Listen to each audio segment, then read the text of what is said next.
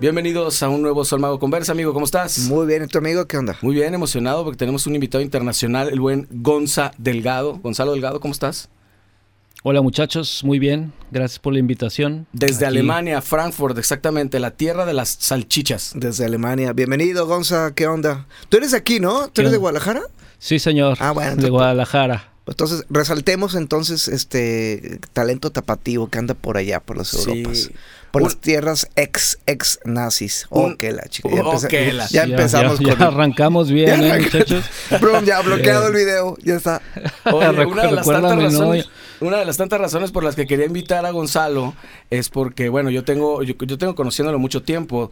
Es baterista, inició por ahí de la segunda mitad de los 90, si no me equivoco, y empezamos a tocar juntos en el 2002, más o menos, en Gran Mama, y después tocó en mi banda, Gárgame, la banda de covers, por, pues, no sé, como por 5 o 6 años, no me acuerdo, amigo. Yo creo que más, Yo creo que más. Y bueno, Trotamundos se fue a vivir a Argentina, que es una de las cosas que coincide contigo, amigo. Ajá. Y recientemente ya tienes muchos años viviendo ahora en Alemania. Sí, 7 años para ser exactos. 7 años. ¿Dijiste en Frankfurt? Sí, bueno, no llegué directamente a Frankfurt. Cuando llegué a Alemania, llegué a otra ciudad más pequeña en el norte de Alemania, en el este, que se llama Schwerin. Y de ahí estuve un año, estuvimos con mi esposa y nos mudamos para Frankfurt y ya los siguientes 6 años ya los pasamos acá. 6 o 7, no me acuerdo. Órale. Oye, Gonza, y así, si empezamos así con algunas cosas que nos puedas platicar, tú tienes un estudio, ¿no? Allá, y entiendo que pues ya estás como aclientado y estás dedicándote pues a full a eso. Cuéntanos un poco, ¿qué onda con el estudio? ¿Cuáles son tus clientes? ¿Cómo estás chambeando? ¿Qué tipo de cosas grabas? O también creo que haces pistas también de batería para otros artistas. Cuéntanos. Pues sí, un poquito de todo. Bueno, el estudio comenzó cagadamente como una onda de la pandemia, pero a mí me pasó antes, ¿no? Porque cuando me mudé acá, llegué y no conocía a nadie, no tenía amigos, no tenía nada, ni siquiera podía trabajar por el estatus migratorio en el que estaba, que no me podían contratar porque estaba como en el limbo, ¿no? O sea, no tenía todavía los papeles, pero ya tenía una residencia temporal y demás. Entonces, prácticamente no tenía nada que hacer, aunque quisiera trabajar, no podía trabajar. Entonces, ahí empecé con, no sé, pasar el tiempo intentando grabar en la casa. Un conocido de allá de aquella ciudad me regaló, primero me prestó una interfase y yo ya venía con un muy pequeño background de grabación en la casa, también así súper rudimentario, que por cierto Jero fue el que me introdujo al hermoso mundo de la grabación, que lo hacíamos de una manera súper rudimentaria. Te pervirtió. Sí, y de ahí se despertó esa onda, maneras. Tenía un chingo de tiempo. ¿Perdón? De distintas maneras, digo. Sí, y de ahí se despertó un poco el interés por eso, tenía mucho tiempo libre y pues me obsesioné, ¿no?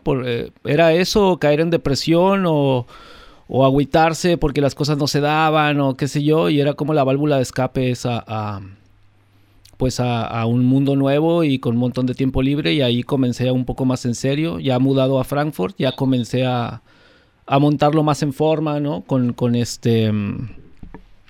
los juguetillos que se puede conseguir uno por acá también de segunda mano y eso, y fue trabajando solo. O sea, yo empecé a hacer mis cosas por mí, por pasarla bien, por divertirme y eso. Y de pronto me empezaron a preguntar, oye, ¿me puedes grabar esto para no sé qué? Ah, sí. Y necesito grabar la voz y la guitarra para no sé qué. Y así poco a poco fue creciendo, se fue corriendo la voz. ¡Qué padre! Y después empecé a trabajar con bandas, a producir, a grabar mis propias cosas, a grabarle batacas, como bien dices, a gente en México, en Argentina, aquí. Y así, solito, digamos que nunca puse mi changarro así de... Encontraste... abren las puertas del estudio. Como que encontraste una cosilla ahí del destino, ¿no? Que a veces pasa que nomás es dejarse fluir y es una buena decisión y pasa, ¿no? Qué chido. Digo, no siempre ocurre en la vida, como que a veces uno está aferrado que a huevo tiene que ser con tal persona o con tal cosa o con tal proyecto, y a veces no le dedicas tanto a algo y de pronto, plum, de ahí es clarísimo cómo funciona, ¿no?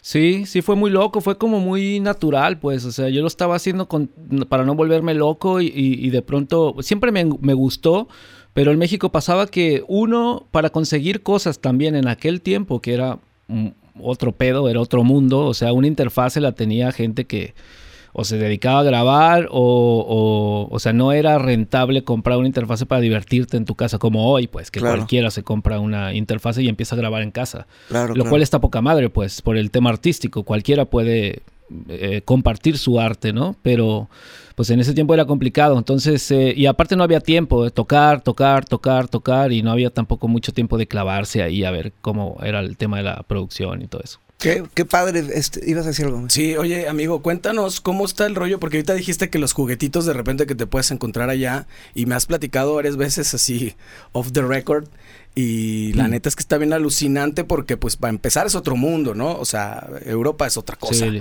Y como que su bagaje cultural y esto, pues, no sé, te encuentras con un montón de cosas que existían en las casas, desde pianos, micrófonos, porque pues obviamente los Neumann y muchas fábricas de micrófonos y de tecnología es de allá. Entonces, ¿cómo te ha ido con eso? ¿Qué tanto has encontrado así casi regalado? Güey, es una locura porque pues obviamente hay muchísimas cosas que uno solo las conocía de videos, de Abbey Road y todo este pedo, ¿no? Ay, mira el micro, por ejemplo, este micro blanco, ¿no? Graban baterías de Abbey Road, vintage microphones y todo ese pedo. Pero es bien loco porque aquí eran como cosas del día a día. O sea, esta Sennheiser, por ejemplo, es una fábrica de aquí que está pinches, no sé, creo que 50 minutos de donde vivo. Y toda la gente tenía un micro de esos para grabar sus cosas en su casa, para la fiesta de la escuela, de verano, no sé. O sea, eran como allá tener un 57 que, no sé, todo el mundo puede tener uno. Acá es lo mismo. Y con los Neumann también. Es casi como acá tener una guitarra de parache, una cosa así, ¿no? Exactamente, tal cual. Entonces, también tiene muchísimo que ver el poder adquisitivo de este país, ¿no? Sí. Que es uno de los países más fuertes económicamente en el mundo. Y la cultura, hay gente que no le importa, ¿perdón? Y la cultura, digo, o sea, también es la lana, que eso importa, pero a nivel cultural, pues Alemania hasta tienes como una formación académica, las escuelas y las universidades, así, o sea, tú dices que estás estudiando en Alemania o que vienes de algo y ya, Alemania ya tiene un lugar como privilegiado, pues, ¿no? Digo, tantos filósofos y tantos músicos, ¿no? O sea, estamos hablando de un lugar muy importante en la historia. Sí, por supuesto. O sea, por ese lado, indiscutible. O sea, tiene las mejores universidades en muchos ámbitos. Pues la gente es otro mundo, se lo toma en serio, hay maestros súper capacitados, qué sé yo. Yo me refería un poco más al tema, como decía Jero, de los micrófonos y del poder adquisitivo de cosas que en México o en Sudamérica o lo que sea son imposibles de conseguir, número uno, y dos, carísimas si es que llegas a conseguirlo. Y acá a mí me ha tocado, por ejemplo, encontrar este tipo de micros, un montón de otras cosas con respecto a la música y al estudio, súper baratas. Te estoy hablando de 20, 30 euros, o sea, 600, 700, 800 varos por micrófonos que en México pueden valer, no sé, güey, 10,000, 15, 20,000 varos, una cosa así, si los encuentras. Claro. Pero porque lo primero hay tantos, es encontrarlos, ¿no? Claro, sí, también es como una adicción que tengo yo a estar buscando esas pendejadas, ¿no? Pero bueno, encuentras cosas increíbles. O sea, no sé, el otro día, así sin mamar, es una realidad que pasa acá. Estaban regalando un piano que decía el anuncio, güey. Se regala o se tira, güey. O sea, o vienen por él o me vale verga y lo voy a tirar. De 1,750, güey, el piano. Lo veías en la foto y decías, güey, ¿por qué no tengo una camioneta? O sea, yo no puedo dejar que esto suceda, cabrón. Es un museo, claro. Es una cosa... Está mal, güey, ¿me entiendes? Pero son cosas que pasan. O sea, y no solamente con instrumentos, sino con muchas cosas. La gente se cambia de casa y le sale mejor. O tiene ganas de comprar nuevos muebles y la chingada. Y de pronto ves que va a llover y ves un sillón perrísimo en la calle y dices, güey, se va a echar a perder este sillón hoy. Qué pena que no me lo puedo llevar. Pero al final, si yo rescato todas las pinches cosas, pasa esto. O sea, me lleno de mamadas que la demás gente no quiere, güey, ¿no? Además, eso es lo que pasa con Europa, ¿no? O sea, cualquier cosa de 1700 es como... Pues sí, güey, pues, es el viejo continente, así vivimos, ¿no? Sí, claro. Y nosotros lo vemos todo tan diferente, ¿no? Sí, la historia es fundamentalmente otro pedo de distinto. Pero estamos hablando claro, o sea, desde decenas el de momento, siglos no sé, de diferencias. Que ves casas... perdón. Es que la señal es un poco complicada. No. Pues ves casas que están vendiendo casas de 1450... ¿Qué, güey? Sí, la casa fue construida en 1400 y aún está a la venta y habitada y todo. Antes de que llegaran los españoles, ¿no? Sí. Ya sé aquí, ¿no? Güey, sí. No conozco nada en México que tenga 1400... Bueno, el presidente, pero exacto. De ayer más no sé nada más, ¿no? Claro. No manches. Oye, cuéntame también, cuando empezaste a grabar, yo tenía muchas ganas de preguntarte esto y creo que esto nunca te lo he preguntado ni siquiera así en nuestras llamadas íntimas. Simón. Cuando empezaste a grabar y hacer pues como tus videitos y estas cosas que has hecho de una manera súper creativa, que de repente te ha ido muy bien, hubo uno que disparó, ¿no? Un video que aquí voy a poner la tarjetita, de un pandero que lo hiciste bombo, ¿no? Y que de repente se empezó como a, pues, en cierta medida a viralizar. Y te fue acá increíble con tu canal y la madre, yo de repente ya vi que tienes un montón de suscriptores y sí, muchísimos views de ese. Cuéntame de ese video, ¿cómo estuvo? Pues es un video entre un chingo, dentro de lo que hablaba al principio, de tener mucho tiempo libre, poco que hacer y peleando contra el pedo de estar solo y todo ese pedo. Surge la creatividad. De cierta manera tenía los medios, me compré una GoPro y la interfase esa de 2 canales y ese video fue un video más de ocurrencias de otros, un chingo que tengo con 125 views, güey. Y ese para mí era así, como un día que agarré un pandero y dije, pues le pongo el pedal de bombo, lo microfoneo, le intento sacar un sonido de bombo y ya, güey. Y yo nunca pensé que fuera a explotar así. O sea, tiene 2 millones de visitas esa mamada. ¿Y tú lo tocas con la mano, con el dedo? ¿O cómo lo con se el toca? pie, güey. O sea, lo hice bombo, ¿no? O sea, tal hice cual un pandero. Okay. Bueno, no lo hice yo. Es un pandero que está puesto en una base de tarola, agarrado así. Ajá. Y el pedal enfrente con un micro ahí. O sea, no tiene como demasiada pinche ciencia, pues. ni soy el primero que lo hace, ni nada. Supongo yo. Y ya, o sea, eso, haciendo un ritmo, haciendo un pequeño... o sea, el video dura minuto 30, minuto 40, no sé, güey. Por eso es viral. Pero eso, explotó. Y de pronto empezó a llegar gente así no sé, Brasil, no sé, un chingo de lugares a comentar y a compartir y otros a quejarse, ya sabes, el clásico hater de eso es una mamada y yo prefiero un bombo 24. Por Dios. Bueno, anyway. Pero bueno, sí, funcionó así de la nada, güey. Pero no había ninguna pretensión de que... Ni mucho menos que me hubiese imaginado que esa mamá le iba a gustar a tanta gente, la verdad. Oye, qué chido. Pues para verlo, no lo sí. había visto. Es para verlo. Oye, y ahí tienes negocio, ¿no? Para que hagas ahí la patente y ya hagas tu fábrica desde Alemania del bombo pandero. Marca Gonza. Güey, lo busqué y existe. O sea, no es nada que yo inventé. Hay un baterista muy famoso que ya tenía incluso un pandero hecho para eso con su nombre. O sea, no es como que, puta, güey, inventé el pinche nuevo color. No importa, así, pero saca dinero de eso y ya, no importa. Sí, eso sí. Qué chido. Oye, ¿y eso te generó, o de alguna manera empezaste a tener más chamba o te hiciste más popular allá y eso, o no, ni al caso?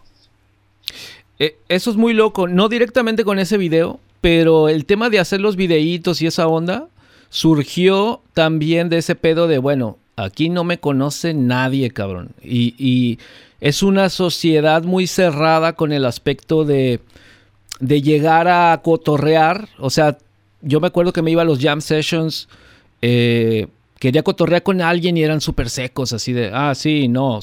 Yo sí, verga, güey, ¿por qué no querrán hablar conmigo, no? Después tocábamos juntos, puta, explotaba el pedo, chingón, fiesta, todo, cohetes y la madre.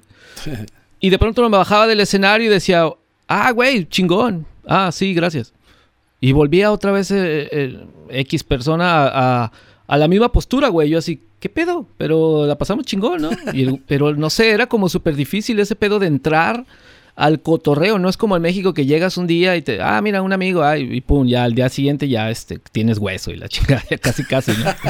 Pero acá es muy cabrón, güey, muy difícil eso. Entonces yo estaba así como medio frustrado y desesperado y decía, güey, yo tengo que tocar, cabrón. ¿Y cuál era la mejor alternativa? Empezar a hacer videos, subirlos y agregar a gente de la ciudad en ese momento a Facebook. No tenía ni Instagram ni nada. Y funcionó. O sea, empecé a hacer videos, unos buenos, unos malos, otros peores, pero la gente me empezó a reconocer por los videos y a invitar también. Oye, ¿sabes tocar esto? Oye, vi tu video y vi que estás tocando samba y nosotros tenemos chamba con ese pedo, con ese género y hay muy poca gente que toque eso. A huevo. Y pum, se abrió una puerta. En otro hacía reggae y pum, se abrió la puerta del reggae. Y en otro hacía funk y pum, se abría la puerta del... No sé, ¿me entiendes? Era como... Funcionaron para eso, cumplieron su cometido los videitos. La importancia de adaptarte a los medios nuevos, ¿no? Que lo hemos hablado muchas veces. Y eso que sucedía un poco, ¿no crees que también tiene que ver con el choque cultural que seguramente no te pasó igual en Argentina? Porque tú sabes que Omar también vivió muchos años en Argentina. Y yo supongo que ese rollo como de conectar al ser latinos y esto... pues es más parecido a México, ¿no? No es tanto esa barrera. A lo mejor los alemanes, estoy hablando sin saber, pero a lo mejor los alemanes son más, pues, secos en ese sentido. O sea, no sé. Yo creo, con respecto a eso, Argentina se cuece aparte también. O sea, es como, no es ni Latinoamérica ni Europa, güey. Es como algo raro en medio. Obviamente por su historia y por su migración y su formación como país y todo eso, tienen como un poco de los dos lados. Yo, mi experiencia personal, a diferencia de bastante gente con la que he hablado, que ha andado por allá, a mí me trataron poca madre, me abrieron las puertas de un chingo de lugares, toqué muchísimo, grabé muchísimo y siempre me fue bien en ese aspecto. Por ahí conocí 2, 3 personas mierdas, como en todos lados, ¿no? Como en México, como aquí. Pero la verdad que mi experiencia con los argentinos fue muy bien y sí sentí esa facilidad de cercanía con los músicos argentinos, de que llegas y le explicas, bueno, vengo de México, tengo poco tiempo y quiero tocar, no sé, me quiero conectar, y te tiran un cable, como dicen, y te ayudan, ¿no? Te ubican, te mandan con ¿sabes qué? Yo no necesito, pero fulano, llámale, dile, tun, y empiezan a pasar contactos sin miedo y eso abre mucho las puertas. Para mí está bien cabrón, y el choque fue más cabrón todavía cuando venía de Argentina casi directamente. O sea, estuve en México creo que 6 meses o menos y me vine para Alemania. Entonces fue así como, vergas, qué pedo, ¿no? O sea, 2 mundos completamente diferentes. ¿Tú cómo lo ves, amigo? ¿Compartes esa opinión? Sí. Pero me gustó como lo dijiste, Gonza, de que sí, efectivamente, pues tampoco es que sea como Latinoamérica. O sea, sí es... Y hay otro factor, no sé si tú estés de acuerdo, Gonza. O sea, por otro lado, yo creo que en Argentina hay un montón de músicos, pero montonal de músicos. Entonces, o sea, encontrar tu nicho, tus espacios, generarte los espacios en Argentina, puede ser más difícil, no tanto porque estés ahí o porque cómo son las personas, es que pues, todos ya tocan todo. Todos tocan varios instrumentos y en cada escuadra, en cada casa, en todo eso, hay bandas, hay proyectos. Entonces, como que tienes que ser o buen músico o tener un identificador, ¿no? A mí, por ejemplo, medio que era el pedo que yo fuera mexicano si yo no estaba tocando mariachi o no tocaba la jarana, por ejemplo. Si hubiera tocado la jarana o algo así, inmediatamente, o la trompeta así mariachera, me hubiera ido extraordinario. Pero lo que yo estaba haciendo era lo que muchísimos tecladistas hacían. ¿no? No sé en Alemania cómo sea, yo supongo, quisiera ser estúpidamente prejuicioso, que no hay tantos músicos, al menos de la onda popular, como en México o en Argentina, pues, ¿no? Que a lo mejor puede haber más chamba en Alemania de músico porque nada más por estadística hay menos músicos. ¿O cómo ves? Sí, bueno, antes de pasar a Alemania, eso que dijiste de Argentina es muy interesante y yo ya lo he dicho en otras entrevistas y cotorreos de que realmente el nivel de Argentina a mí me asustó cuando llegué. O sea, sí fue un pedo de que fui a ver... La primera banda que fui a ver eran unos putos monstruos de músicos. O sea, el baterista era una locura, el bajista era Faturoso, un pedo así, no me acuerdo cómo se llama ese güey. Imagínate, ese junto con no sé quién de no sé quién, o sea, eran la banda de los Iria Kuriaki, tocando jazz o acid jazz o como le quieras llamar. Y eso fue lo primero que vi, güey. O sea, llegué y dije, ya valió bien verga, güey. O sea, estos güeyes están en otro puto planeta, güey. Claro, claro. Y con el tiempo me di cuenta de que no tanto así. O sea, eran cabrones monstruosos, pero eran ese pequeño grupo de virtuosísimos de Argentina, ¿no? Pero todo lo demás ya tenía un nivel. O sea, ya bandas de rock. No quiero sonar culero, pues, ni que me tiren mierda en México, pero bueno, si me tiran mierda, pues ni pedo, pero el nivel sí es muy distinto, pues. O sea, sí, en México hay buenas bandas, pero pocas buenas bandas. Y en Argentina, neta, que yo a veces iba de gira con X o Y, y de pronto me veía 10 bandas y 8 estaban de vete a la verga, qué buenas bandas, y 2 de... una más o menos y otra bien culera, vamos a decir. Pero sí, es un nivel muy cabrón que o te pone las pilas, sí. Que ahí voy a lo que tú dijiste, que es verdad. Si no eres buen músico y pretendes irte a tocar a Argentina, pues buena suerte, cabrón, porque ahí sí que no te van a dar chance tan fácil por tu linda cara o porque conozcas o sea, o tocas, cabrón. Así, de este nivel para arriba, porque si llegas acá... se van a reír en tu cara, güey. Cosa muy diferente que pasa, no quisiera decir lo que voy a decir, pero... pero lo voy a decir. Que pasa aquí en México, que güey, o sea, viene cualquier músico, haz de cuenta, brasileño, cubano, argentino, listo, ya está, ¿no? Oye, hay un baterista que quiere tocar, o si yo te digo, ¿no? En Gargamel, güey, hay un guitarrista brasileño que se sabe todo, sí, o sea, ya, ¿no? Hay como un prejuicio de que sí, a huevo, ya está, ¿no? O sea, como que todo el mundo quiere y acepta a ese tipo de músicos, ¿no? Como si ya nomás por un tema genético, cultural estuviera. No es tan así. Pero en Argentina les vale 3 rebanadas de cacahuate, ¿no? O sea, yo vengo de Colombia. ¿Y qué, güey? Oye, no, mi papá es alemán, ¿no? Así justo te iba a decir que no, pero hice rápido un flashback de que, o sea, que no es cierto eso que estás diciendo, pero hice un flashback de que he tenido un baterista salvadoreño, un español, un puertorriqueño y a Gonza, que no sé de qué chingados, ¿de dónde es? Eres de la hermana república del Batán. Hermana república de Zapopan. Fobiste Zapopan, brother. Saludos a mi barrio. No, ya sabes que el Paquito te respalda. Ese güey me respalda. La ciudad de los niños de y verga, de las niñas, dice. Exactamente. Ánimo, Zapopan. Así se. No, es curioso, sí, está bien chido ver cómo cómo funcionan los diferentes como lugares, ¿no? Tienen como su espacio. Oye, y en Alemania entonces sí coincides de que puede ser que aunque por supuesto la oleada musical y todas las propuestas son increíbles, y yo creo que puede ser como menos, ¿no?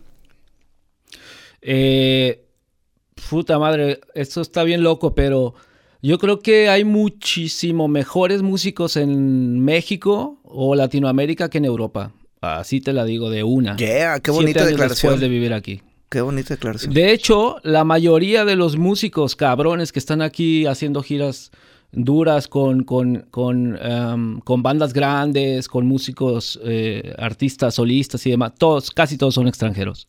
O sea, no quiero decir que no hay alemanes que son buenos también, pero casi siempre o son africanos o son, no sé, latinoamericanos o son gringos o son, no sé, sudamericanos, qué sé yo. Entonces, para mí sí, el nivel lo traen los extranjeros de acá, sinceramente. ¡Qué padre! Son dos cosas muy diferentes, porque si tú me estás hablando de música clásica, ahí sí valimos bien verga todos los latinoamericanos. Bueno, no todos, sí. Pero sí está dominado por el pedo de alemanes, japoneses, todas las orquestas estas filarmónicas cabronas, solistas, pues violinistas y demás, son de Europa del Este, ¿no? Imagínate cuando los grandes maestros de la música clásica, o sea, todos los que estudiamos así claro, y se ven en las enciclopedias y en las estatuas de las avenidas, la gran mayoría son de allá. Son locales. Son o de Austria o de claro, Rusia. Pero la gran mayoría son alemanes, cabrón, ¿no? O sea, es que es su música, güey. O sea, es su música. Es como si tú me dices, güey, que me ha pasado cagadamente, ¿no? Que me dice, oye, Gonza, tú no me conoces, pero bueno, ¿cómo ves? Tengo una banda de black metal, güey, y queremos ir a Alemania a rifarnos bien cabrón y por toda Europa y la verga. ¿Tú cómo ves? Güey, ¿les vas a venir a tocar mariachi a los mexicanos, güey?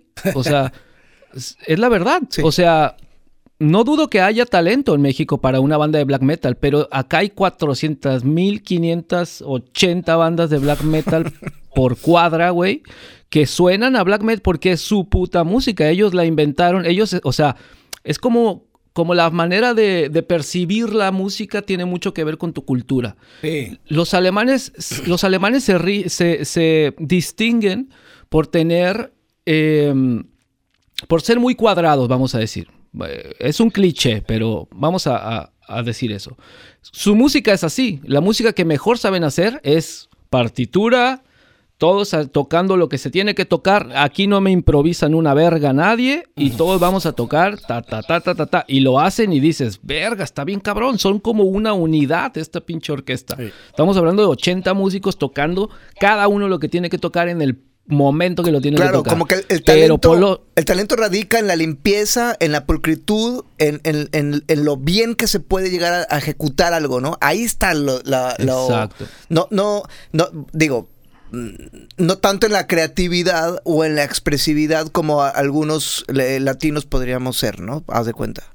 Quizás, ¿no? Es que va por, exactamente, tal cual, va por géneros. O sea, si tú hablas de música clásica, en la música clásica no vas a llegar a quererles decir, no, aquí meterle un beat acá. No, a ver, güey, este pedo es así. Y hace 500 años se viene tocando esta rola igual, güey. Claro. O sea, no, cállate y toca, güey, ¿no? 500 Pero ya cuando les dices, siglos, ok, ¿no? Estamos en un proyecto donde tú tienes que aportar tu pedo y vamos a fusionar y te dicen, es que eso no sé cómo, o sea, ¿dónde está la partitura? No, o sea, tú le vas a meter de tu pedo ahorita, sí, a lo macho. No, pero no, y se empiezan a poner nerviosos y a sudar acá bien cabrón y a cagarla, obviamente, porque no está en su ADN algo que no esté bien estructurado, bien ensayado y bien hecho, ¿me entiendes? Sí. Cada uno tiene sus diferentes talentos y se refleja mucho en la manera de ver la vida de la gente, de la cultura de la gente, ¿no? Es que mira, si eso pasa aquí en México, cuando te encuentras músicos de orquesta con formación académica clásica, yo tengo un primo, por ejemplo, mi primer violín de Bellas Artes, chulada, mi primo Carlitos. Pero a la hora de que hablamos de cosas de música, o sea, es completamente otra manera. Si eso pasa aquí en México, ahora en Alemania, donde se creó y es la escuela, es la cuna, ¿no? Estamos hablando, así como dices, 500 años, 5 siglos, o 6 siglos, o más siglos de esto, ¿no? Ajá. O sea, pues ¿cuánto tiempo tiene Bach? O sea, no mames, estamos hablando de los creadores de la música occidental, pues, ¿no? Creadores, ¿no? Sin duda. Fuck. Okay. Sí, va por ese lado, o sea, interesante. Para ese tipo de música, para ese género, es el lugar indicado. ¿Quieres estudiar eso? Vente para acá. ¿Quieres sobresalir en ese pedo? Vente a tocar a las orquestas de acá. Pero regresando a lo que decías, por ejemplo, del pedo de tocar y eso, o sea, sí es más fácil, vamos a decir, o sea, vamos a poner mi caso particular. Yo no me considero un baterista destacado, ni un musicazo, ni nada. Tengo a mis amigos y conocidos que considero así y me siento a un nivel más bajo. Pero eso no me quita tener un nivel estándar para salirle adelante a casi todos los proyectos. ¿Por qué digo eso? Porque yo, por la experiencia que tuve en México, en Argentina, de tocar un montón de géneros, de saber hacer un montón de cosas, ser polifacético, puedo vivir de la música. Y aparte por la ayuda de mi esposa, obviamente, también, ¿no? Pero, claro. Sí, claro. O sea, eso es... O sea, lo que voy con ese pedo es de que si tú crees que puedes vivir de la música en Europa, estás muy mal, güey. A menos que seas el primer violín de la Orquesta Filarmónica de Frankfurt. De ahí en más, es casi imposible vivir de la música porque no hay hueso. Acá todo es con factura, acá todo es ta, y acá nada de que me fui a tocar el fin de semana. No, acá todo se fecha un chingo, se prepara un chingo, los festivales son con 1 año, 2 años. O sea, cuando llegan emocionados a decirte, vamos a tocar en tal festival en 2024, güey. Chingón, listo, a ver, hay que apuntarlo. O sea, es otro mundo completamente diferente. Sí. Y si solamente haces esto de tocar, está jodido. Porque aparte tienes que pagar un chingo de impuestos, tienes que pagar... O sea, el costo de la vida aquí es muy elevado. Uh-huh. Y casi nadie se va a jugar la carta de yo voy a vivir de la música, porque todo mundo, obviamente, con la mentalidad que tienen, es yo quiero vivir bien. O sea, yo quiero tener un trabajo que me dé varo, yo quiero comprar una casa, comprar 2 Mercedes, comprar esto, y eso no me lo va a dar la música. Así que va a ser mi hobby. Voy a tener un chingo de dinero para que mi hobby sea comprarme un estudio, poner el estudio bien cabrón, grabar a mis amigos, tener las guitarras de no sé cuántos pinches miles de euros, pero por hobby, porque yo sé que no me va a dar para vivir. ¿Me entiendes? Qué grueso. Sí, eso es cabrón, otro esquema, ¿no? Otro esquema de vida. Oye, Gonza, y por otro lado, con tus gustos musicales, ¿qué onda? Supongo que ya nos adelantaste un poco que pues tocas varios ritmos y eres como bastante como flexible, te adaptas a varias cosas, pero en tus gustos así como principales, ¿qué es lo que más te gusta tocar o producir, componer, interpretar? ¿Por dónde andas? Híjole, está bien complicado. En realidad me gusta está bien quemado eso, pero me gusta casi todo tipo de música, pues, o la disfruto casi todo el tipo de música. Lo que más trabajo yo es en el ámbito del reggae, porque creo que es de lo que conozco un poco más por haber hecho pues toda mi vida ese género de una u otra manera. Ok. ¿Como baterista? Como baterista me gusta, pero lo que más me gusta tocar como baterista es yo creo que el funk esta onda con más de groove. Me refería que si la experiencia que tenías en el reggae era como baterista, ¿sí, no? Sí, claro, tocando con bandas de reggae y últimamente produciendo también mucho por ese lado, ¿no? Es como música que me gusta mucho la apertura que tiene para producir, o sea, que no es como que muy cerrada en el aspecto de efectos y de un tipo de sonido específico. Sí, aunque es tiene, como hasta pues, cierto punto muy experimental, ¿no? Claro, te permite, más por el lado del estudio, que te permite como muchas libertades que otros géneros no, creo yo. Sí. Por el aire, ¿no? Como hay tanto espacio, tantas notas vacías, donde los delays, donde los phasers, donde todo eso puede entrar, sí. O sea, pues 2, 3 espacios, ya te puede generar un montón. Sí, está bien chingón. Claro.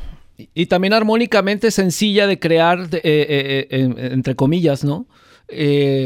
Pero la manera en la que interactúan los instrumentos me vuela la cabeza, güey. O sea, las líneas del bajo, cómo interactúan con la bataca. A pesar de que todos son como muy minimalistas, si se quiere ver desde esa perspectiva, la manera en la que la armonía juega y la rítmica y todo el pedo es una locura. Me vuela la cabeza por las por eso subdivisiones que tanto observas tú, amigo. Sí. Y entonces ahora estabas platicando de todo este rollo de los huesos y las chambas como músico, pero ahora te estás clavando mucho más o constantemente estás produciendo cosas, ¿no? A artistas de allá o cosas desde acá, ¿no? Digo, tú y yo estamos colaborando todo el tiempo hacia distancia, que a veces nos viene mejor porque cuando vienes no nos salen las cosas, güey. Es mejor que estés allá. Claro, sí. Bueno, para mí, yo casi estoy a un paso de la jubilación como bataco, yo creo. No. Porque sí, güey. Bueno, no tanto así, pero lo que quiero decir es que en contra de mi voluntad, creo que estoy disfrutando mucho más estar detrás de la música que enfrente, güey. Qué grueso. Y es culero, pero al mismo tiempo es como la verdad, pues, o sea, me hace tan feliz hacer música de la nada, crear, mezclar, no sé, componer y demás, que, no sé, tocar se volvió, me sigue encantando y todo, pero ya se volvió mi trabajo, güey, no sé cómo expresarlo. Wow. Qué grueso, güey. Sí, conozco mucha gente así, que que de pronto lo tienen así de claro, otros que para ellos es lo mismo tocar y producir, y otros que están, no, yo toco y de paso produzco. Pero está bien padre, cómo de pronto las personalidades se acomodan aquí o acá o en ambos, ¿no? Está bien chido. Lo que pasa es que tiene mucho que ver, yo supongo, con la forma que tienes de ver la música, que yo comparto, ¿no? Que no lo vemos sesgado, igual contigo, amigo, que no lo ves como, o sea, nunca has visto la música como un baterista, tú nunca has visto la música como un tecladista, lo ves como un todo. Claro, en ese momento te toca jugar en esa posición, pero estás pensando, por eso es que el tema de la producción nos llama tanto la atención, porque en realidad estamos viendo la canción completa, ¿no? El whole picture que le dicen, exactamente, ¿no? Eso. Sí, ¿y cómo ves sí. el rollo? Has estado aprendiendo un montón, digo, sé que siempre nos pasamos nosotros tips, tenemos que hacer un canal de tips, no sé, que se llame como brutoriales o algo así, de todas las cosas que nos salen, apuntado. Esto no se hace. Sí. Nunca esa es buena. Y nunca dices cómo si se tiene que hacer. ¿Cómo sí se hace? Es como no se hace. Ya se acabó. 100 maneras como no grabar una canción. Oye, está buenísimo, güey. Ya tenemos la idea. Chingada. Oye, pues creo que eso ayuda más a la gente que los que dicen cómo hacerlo, güey, ¿no? Me parece, güey. O sea, te evita un chingo de pérdida de tiempo cuando te dicen, güey, no la cagues, no le pongas el gain a todo y la chinga. Mira, eso me sirvió mucho más. Sí, güey, está buena la idea. Ahí está. Y entonces constantemente te estás actualizando y este rollo, eres más de por la libre. ¿Cómo ves ese tema hablando de la producción? La verdad es que sí, siempre he sido como culo inquieto con ese tema de la producción desde que tocábamos juntos en la Gran Mama y que tuvimos contacto así con los primeros productores y siempre como preguntar. También cuando grabé en Argentina tuve la fortuna de grabar se llama Romafónica ahora, pero antes era Circo Beat, que era de Fito Páez, en el estudio de Fito Páez. Y una locura, o sea, yo estaba más metido en la cabina que en el cuarto de la batería, pues, o sea, claro. Grababa mi parte y iba corriendo a ver qué iban a hacer y cómo, o sea, todo el proceso ese fue una locura porque era como de los primeros estudios que veía yo que tenía todo lo que pedías, o sea, no sé, cantidades absurdas de micrófonos en la batería. Obviamente ahí aprendí hablando con el productor que me decía, no, es que no se usan todos los micros de la batería. Son opciones. Al final termino usando 6, 8, 10, pero el vato había puesto 25, ¿no? Y no sé, como todos esos pequeños tips así de estar al lado del que está produciendo, del que está llevando a cabo toda la onda de la técnica, de los estudios y eso, siempre lo tuve ahí. Y ahora lo pongo en práctica. De hecho, todos los días o casi todos los días que puedo también grabo algo para ponerme a experimentar. Porque creo que es un gran error ese pedo de grabar hasta que tienes algo que grabar, güey. O sea, para mí es como una escuela ese pedo. O sea, me pongo a grabar cualquier pendejada. Yo 2 acordes, 2 pads en el piano y la batería y pum, me siento, o sea, me quito la chaqueta de músico y me pongo a producir. Y eso ayuda muchísimo, o sea, y obviamente viendo tutoriales, platicando con otros productores, preguntando, mandando, siempre lo que hago te lo mando a ti, se lo mando a Alex Patri, un amigo que tengo en el DF también, que es argentino, que es un gran productor, se lo mando a Miquel en Canarias, ¿no? ¿Dónde está él? En Mallorca, y siempre tengo un feedback de todos, ¿no? A veces muy diferentes. Uno me dice, oh, güey, le falta graves y la chingada. El otro, güey, está bien cabrón de graves. ¿Qué pedo? O sea, cada estudio es un mundo, ¿no? Cada uno percibe... Exactamente. Cada uno percibe las cosas diferentes, ¿no? Sí, súper interesante. Pues híjole, pues esto da para que hablemos unos 9 millones de horas. Pero de entrada me llama mucho la atención cómo resaltar el tema de la creatividad, de los sonidos que se pueden alcanzar cuando estás produciendo, ¿no? Hay como un tipo de riesgo, yo creo que nos pasa todo el tiempo, de estar con nosotros y con muchos colegas, como de buscar la estandarización. Sí. A ver, una batería tiene que sonar de esta manera, o un bajo, o un piano, o tal, ¿no? Y efectivamente, pues ocurre, ¿no? O sea, si tú quieres el sonido del DX7, o del CP, o de una Roland TR-808, pues, güey, no le puedes hacer nada. Necesitas ese sonido. Pero hay sonidos como que, o sea, súper específicos, ¿no? O sea, esos no hay que hacerles nada. Pero hay otras cosas, como algunas guitarras, como las voces, como los pads, como ya sonidos de baterías acústicas, de que, güey, por favor, que sí suene a algo único, ¿no? O sea, y hay que tener como la gracia para saber en dónde buscas como la estandarización y en dónde no, pues, ¿no? O sea, puedes hacer un sonido de cuerdas que se oiga el clásico sonido de cuerdas, o buscar un sonido de cuerdas único, justo para esa rola, ¿no? Bien violento o bien comprimido. Yo creo que, güey, la gracia de la producción como radica en qué tanto sí, qué tanto no. Güey, no mames, estás como con 50 años, ¿no? Para lograrlo. Claro, y por eso es un camino es que ahí acabas de decirlo el meollo del asunto. O sea, esto es cuestión de la producción. Para mí es cuestión de apreciaciones. Lo que a ti te suena, wow, qué cabrón, descubrí el hilo negro de no sé qué. Alguien te va a decir, a mí se me hace bien naco, güey, bien culero, bien, no sé, qué sé yo. Porque cada uno tiene el que tiene, porque hay mucha gente que no tiene esa visión, incluso como músico, ¿no? Que dices, güey, guitarristas, vamos a decir, toca bien cabrón, pero su sonido está bien culero. ¿Por qué? Porque realmente su gusto es culero. O sea, el vato te va a decir, no, pero es que suena como Pantera. Sí, güey, pero estás tocando pop, güey. O sea, ¿qué tiene que ver Pantera? Es que a mí me mama el guitarro de Pantera. Sí, pero pues, entonces ponte a tocar Pantera, güey. Claro. Porque vale aquí suena bien gustos, culero. Eso. Uh-huh. ¿No? Es cierto.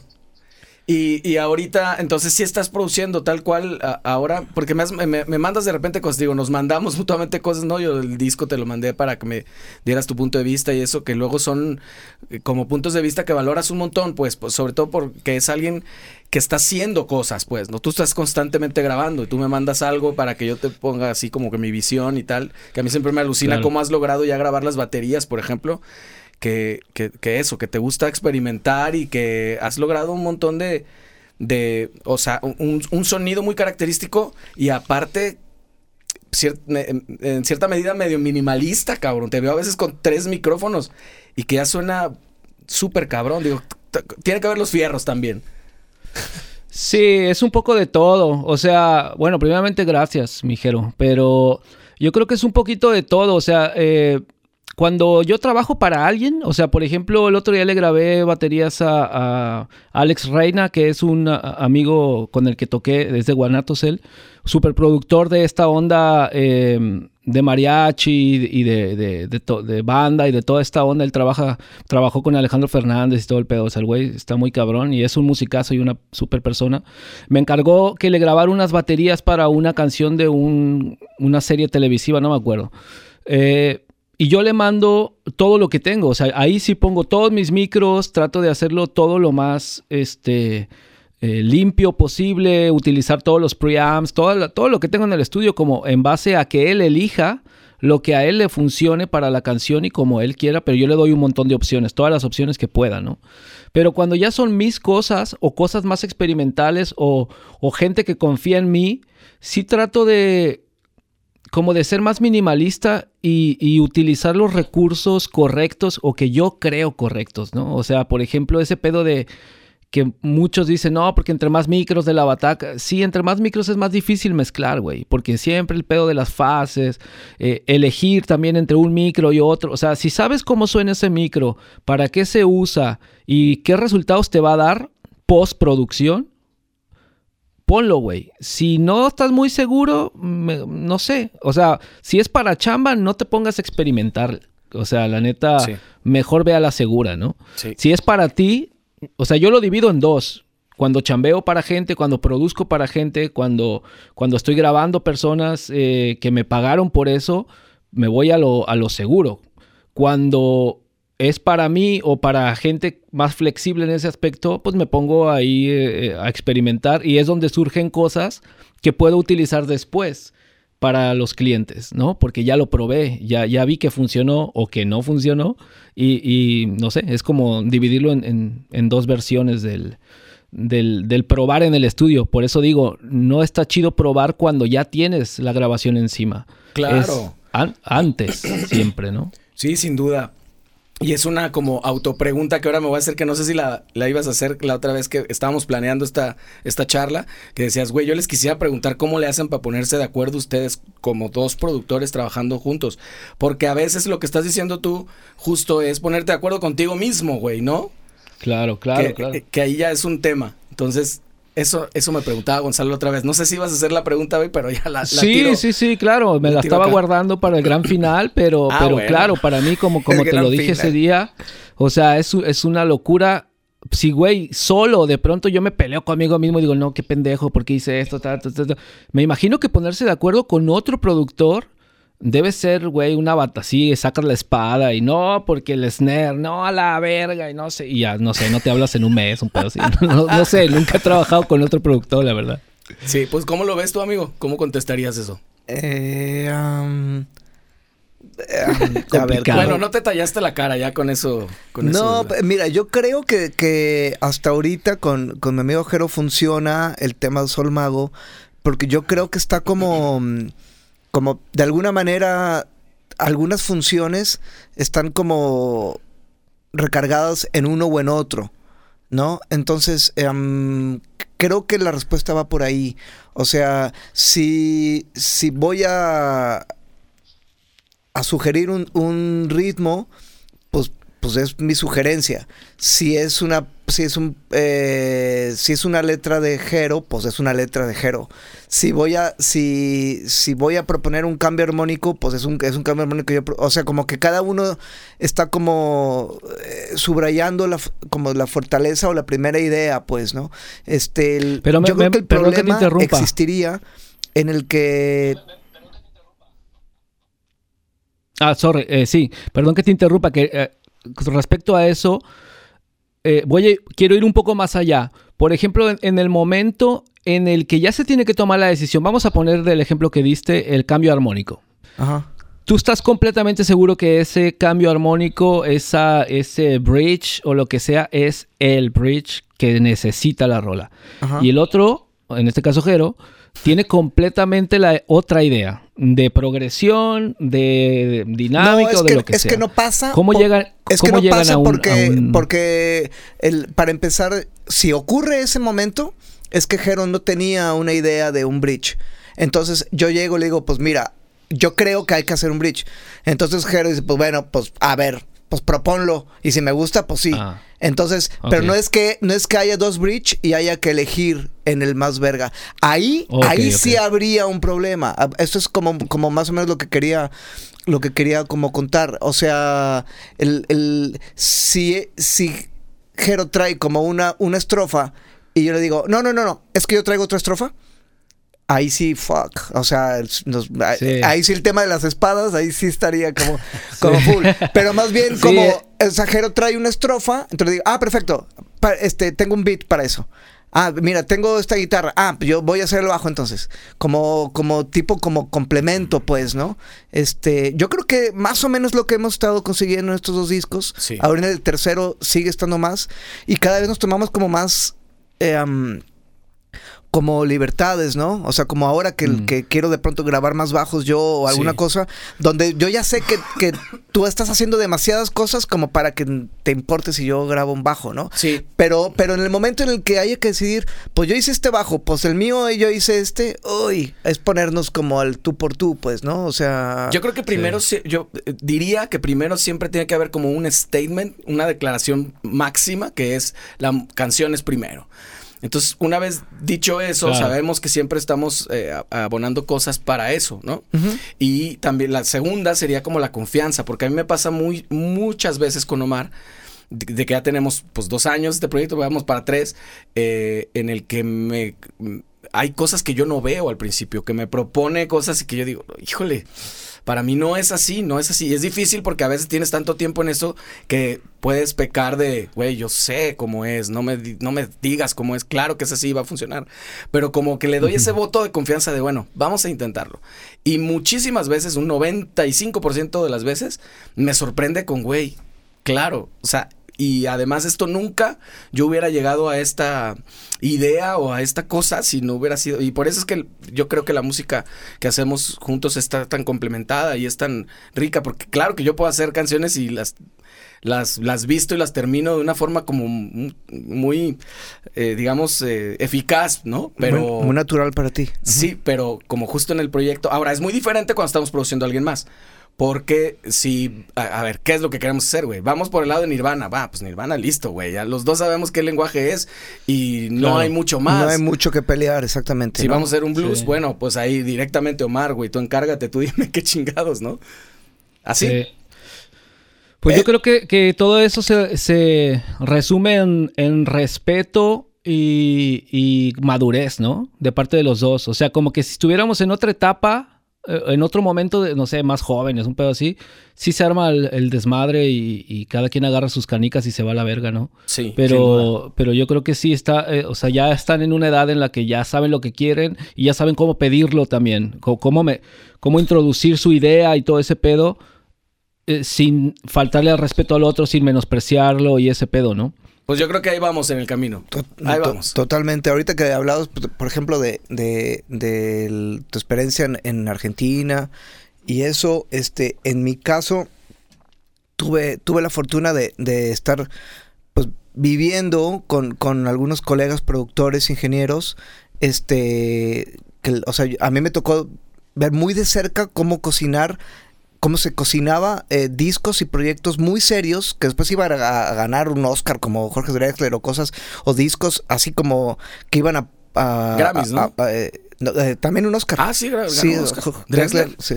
Wow. Sí, por eso lo menciono, porque fue algo muy como histórico latinoamericano. Uh-huh. O Kevin Johansen, que yo veía cómo estaban mezclando o produciendo, ¿no? Con mi querido Matichela. Y pues yo nomás estaba como observando, yo era solamente un tecladista, ¿no? Que yo veía por ahí y veía cómo estaban las sesiones, etcétera. Y esa información como que se te va quedando de manera como inconsciente, y muchos años más tarde, ya produciendo, ya grabando en forma, como reforzar ese tema de los audios de la canción, de no llegar a los lugares recurrentes, ¿no? Los fáciles, los primeros. Los comunes, Los comunes, buscar como alguna trocita de rosca, como dicen. Ajá. Y como que creo que va por ahí. Pues es un trabajo muy artesanal, y me acuerdo mucho de eso, ¿no? Como que les quiero como agradecer a esos personajes, ¿no? Que pude ver de cerca, porque sí, no es fácil. Ahorita que he mencionado de los egos y de la madurez después de algunos años, pues es tal cual eso, es tal cual. O sea, tienes que aprender, tienes que ser humilde, pero también como acumular experiencias chingonas para que te resuelvan las cosas. Tú hace rato decías, Gonza, a mí me gustó que lo dijeras, como que separabas la chamba con tus cosas más creativas. Yo podría como simular un poco el lado como bien artístico y el lado como de cumplir, ¿no? Uh-huh. Entonces yo creo que ya ahorita a esta edad, a lo que nos dedicamos ya de una manera como muy, muy seria, muy profesional, vamos a tener siempre actividades donde hay que cumplir o ser creativos más artísticos. Es eso, hay que saber cuándo sí, cuándo no, ¿no? O sea, eso yo creo que es padrísimo de la música. O sea, claro, yo por... perdón. No, perdón. Sí, una pendejada. Es como si yo le estaba tapando, perdón. Imagínate un cardiólogo, ¿no? Así como, no, ahorita no voy a a operar con todo lo que yo sé, con mi bagaje de experiencia de mis 19 años como operando. Voy a explorar un poco. O sea, no, güey, no. O sea, hay labores, claro. O un abogado, ¿no? Pues se me ocurre que a lo mejor podemos, o sea, ya sé que siempre se ganan los juicios de esta manera, pero no, voy a, mi feeling me dice, no, güey, no, hay cosas que no, pues no funciona. Y la música es una chulada actividad, ¿no? Perdón, te interrumpí, Gonza, perdón. Tal cual lo que estás diciendo, güey. O sea, es eso. O sea, hay momentos para aprender y momentos para poner lo que aprendiste en plasmarlo, digamos. Y tener trabajo. O sea, que te paguen por grabar a alguien, producir a alguien, mezclarlo, masterizarlo, entregarlo y ese güey vaya a llevar eso a una radio o vaya a basar su carrera en esa grabación. Es una gran responsabilidad. Pequeño artista o gran artista, da igual, güey. O sea, la responsabilidad es la misma, ¿no? Entonces, sí a mí me da un poco de miedo ponerme demasiado creativo con alguien que no soy yo, güey. O sea, no es para mi videíto de YouTube o de Facebook o la chingada. O sea, estamos hablando de un güey que me está pagando no poco para resultados, ¿no? Ya habrá tiempo de yo decir, puta, esa canción, si le hubiera puesto el delay así bien mamón y todo el pedo, claro. A ver, voy a hacer un video yo mío con ese delay a ver si pega, cabrón. Ah, mira, sí pegó. La próxima vez, segurísimo que lo voy a meter. O no, porque el vato me va a decir, no, lo que pasa es que está muy largo el delay, está muy experimental. Ok, perdón. Claro. ¿Sí me entiendes? Tienes toda la razón. Hay momentos en los que funciona, hay momentos en los que no, pero sí soy bien aferrado con esa onda de hazlo, güey. O sea, hazlo con tu música. Ni siquiera tiene que ver la luz esa canción. Es una sesión de práctica que te conectas todos los micros, pones la pinche batería, le das y luego te pones a mezclar como pendejo esa batería que no va a llegar a nada, que nadie la va a escuchar. Pero la siguiente batería que grabes para alguien o mezcles va a sonar mejor porque hiciste la chamba ahí solito en tu cuarto a las 2 de la mañana con audífonos mezclando la bataca, güey. Es como el estudio, ¿no? Es importante. Es súper importante, es como el estudio. O sea, si estás tocando en la intimidad de tu cuarto y estás y a veces salen cosas increíbles, otras culerísimas.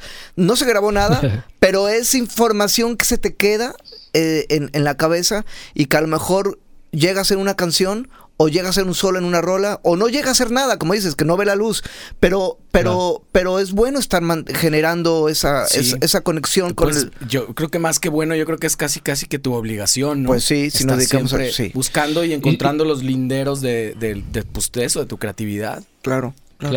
¿Y sabes por qué insisto tanto en eso? Porque me han preguntado mucho, es cagado que me preguntan mucho la gente cosas que yo no sé por qué, güey. O sea, pero bueno.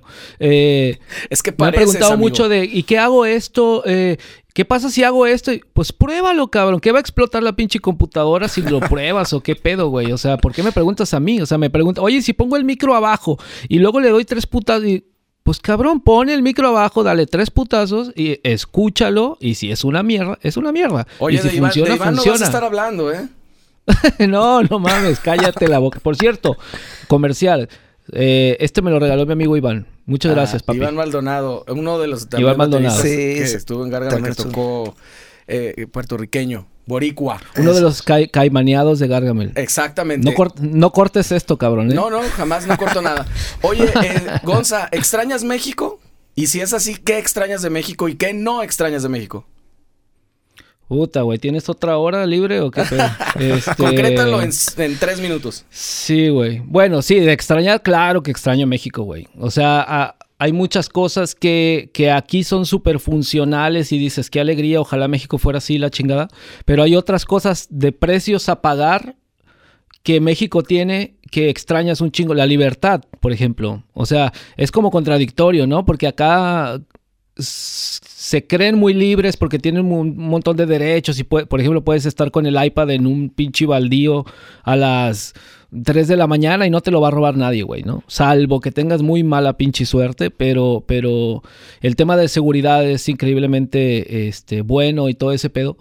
Pero esa libertad te quita otras libertades, ¿no? Pues siempre estás vigilado, siempre está el vecino te pone dedo, no tienes una cercanía muy grande con las personas a menos que sean de tu círculo muy cercano, o sea, no sé, hay como muchas cosas, pero con respecto a México, pues esa libertad de conocer gente, de que no sabes qué va a pasar mañana, esa emoción también de salir a tocar y que sea un... no sé, como un desencadenante de un montón de sucesos chidos que conociste a este y luego te vas para acá y luego te vas para allá, no sé. Esa cosa de improvisar que tiene México que yo extraño mucho estando acá, ¿no? Es un poco aburrido tener todo listo y preparado siempre, güey, ¿no? Funciona en algunos aspectos o en muchos, pero en otros es como que le quitó la gracia al pedo, pues, o sea, no sé cómo expresarlo, pero sí se entiende. En esa parte sí de México extraño mucho eso y pues la alegría, güey, de la gente también, de los conciertos, del hueso, de las tocadillas, no sé, puedes ir a tocar a una posada en la calle, la cierran con 2 carros y la gente se vuelve loca y está pasándola bien, y acá puedes estar tocando en un pinche estadio y se escucha la pinche mosca cuando pasa y no sé, son vibras distintas, pues, ¿no? Es otro pedo. Ya. ¿Y la comida, no? Por ahí, no. Sí, por supuesto.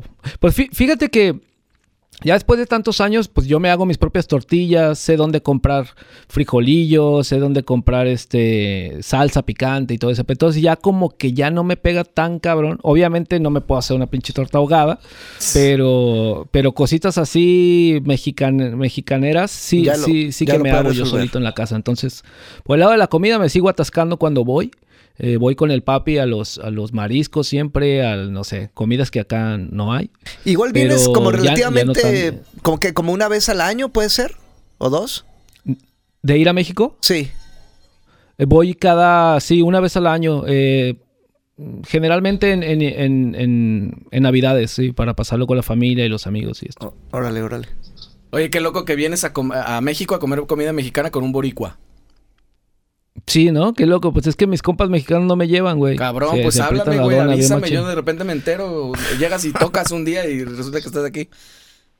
Pues me ignoras, güey. Bueno, no vamos a hablar de eso, Jerónimo. Ya estuvo, güey. Ya lo hablaremos. Indignadísimo. Oye, acá en México, creo que esto era al principio, pero ¿con quién tocaste acá? Que también hiciste cosas importantes. Aparte, muchas cosas. Aparte conmigo. Puta, güey, pues no sé. ¿A qué le llamas importante? Para empezar. Bueno, estuviste haciendo algo con Carlitos Avilés, ¿no? También un tiempo. Fíjate que yo a Carlos lo conocí en Argentina, cabrón. Eso es muy loco. Órale. O sea, yo conocí a Carlos... Yo estaba viviendo en Buenos Aires y me enteré... No sé si me dijo a alguien, lo vi o yo no sé, pero me enteré que iba a hacer una gira para allá. Y le dije, bueno, yo vivo acá, soy de Zapopan también y la chingada, lo que se te ofrezca. Y pegamos muy buena amistad. Le presté una bataca para su bataco para que hiciera algunas fechas que coincidentemente eran muy cerca de donde yo vivía. Entonces nos llevamos la batería y todo y quedamos ahí. Y al año, o menos de un año, unos meses después, fue de gira y ya me dijo, bueno, hay que hacer la gira nosotros porque ya voy a ir yo, mi manager y así. Y hicimos una gira por Argentina, en Rosario, en Santa Fe, en Corrientes, ¿no? Fuimos a varias ciudades. Y ahí tuvimos una muy buena amistad. Y ya después, cada que voy a México, pues la pasamos ahí. Después hice una gira con él en México cuando me regresé de Argentina. Pero sí, pues, no sé, con gente, pues, así famosilla, ¿o a qué te refieres, sí? ¿De eso? No, importante para ti. Eso, qué bonito, qué bien bueno, dicho. Importante para mí, pues yo creo que casi todos, güey. O sea, a unos les aprendí más que a otros les aprendí qué no hacer, que eso es muy pinche importante.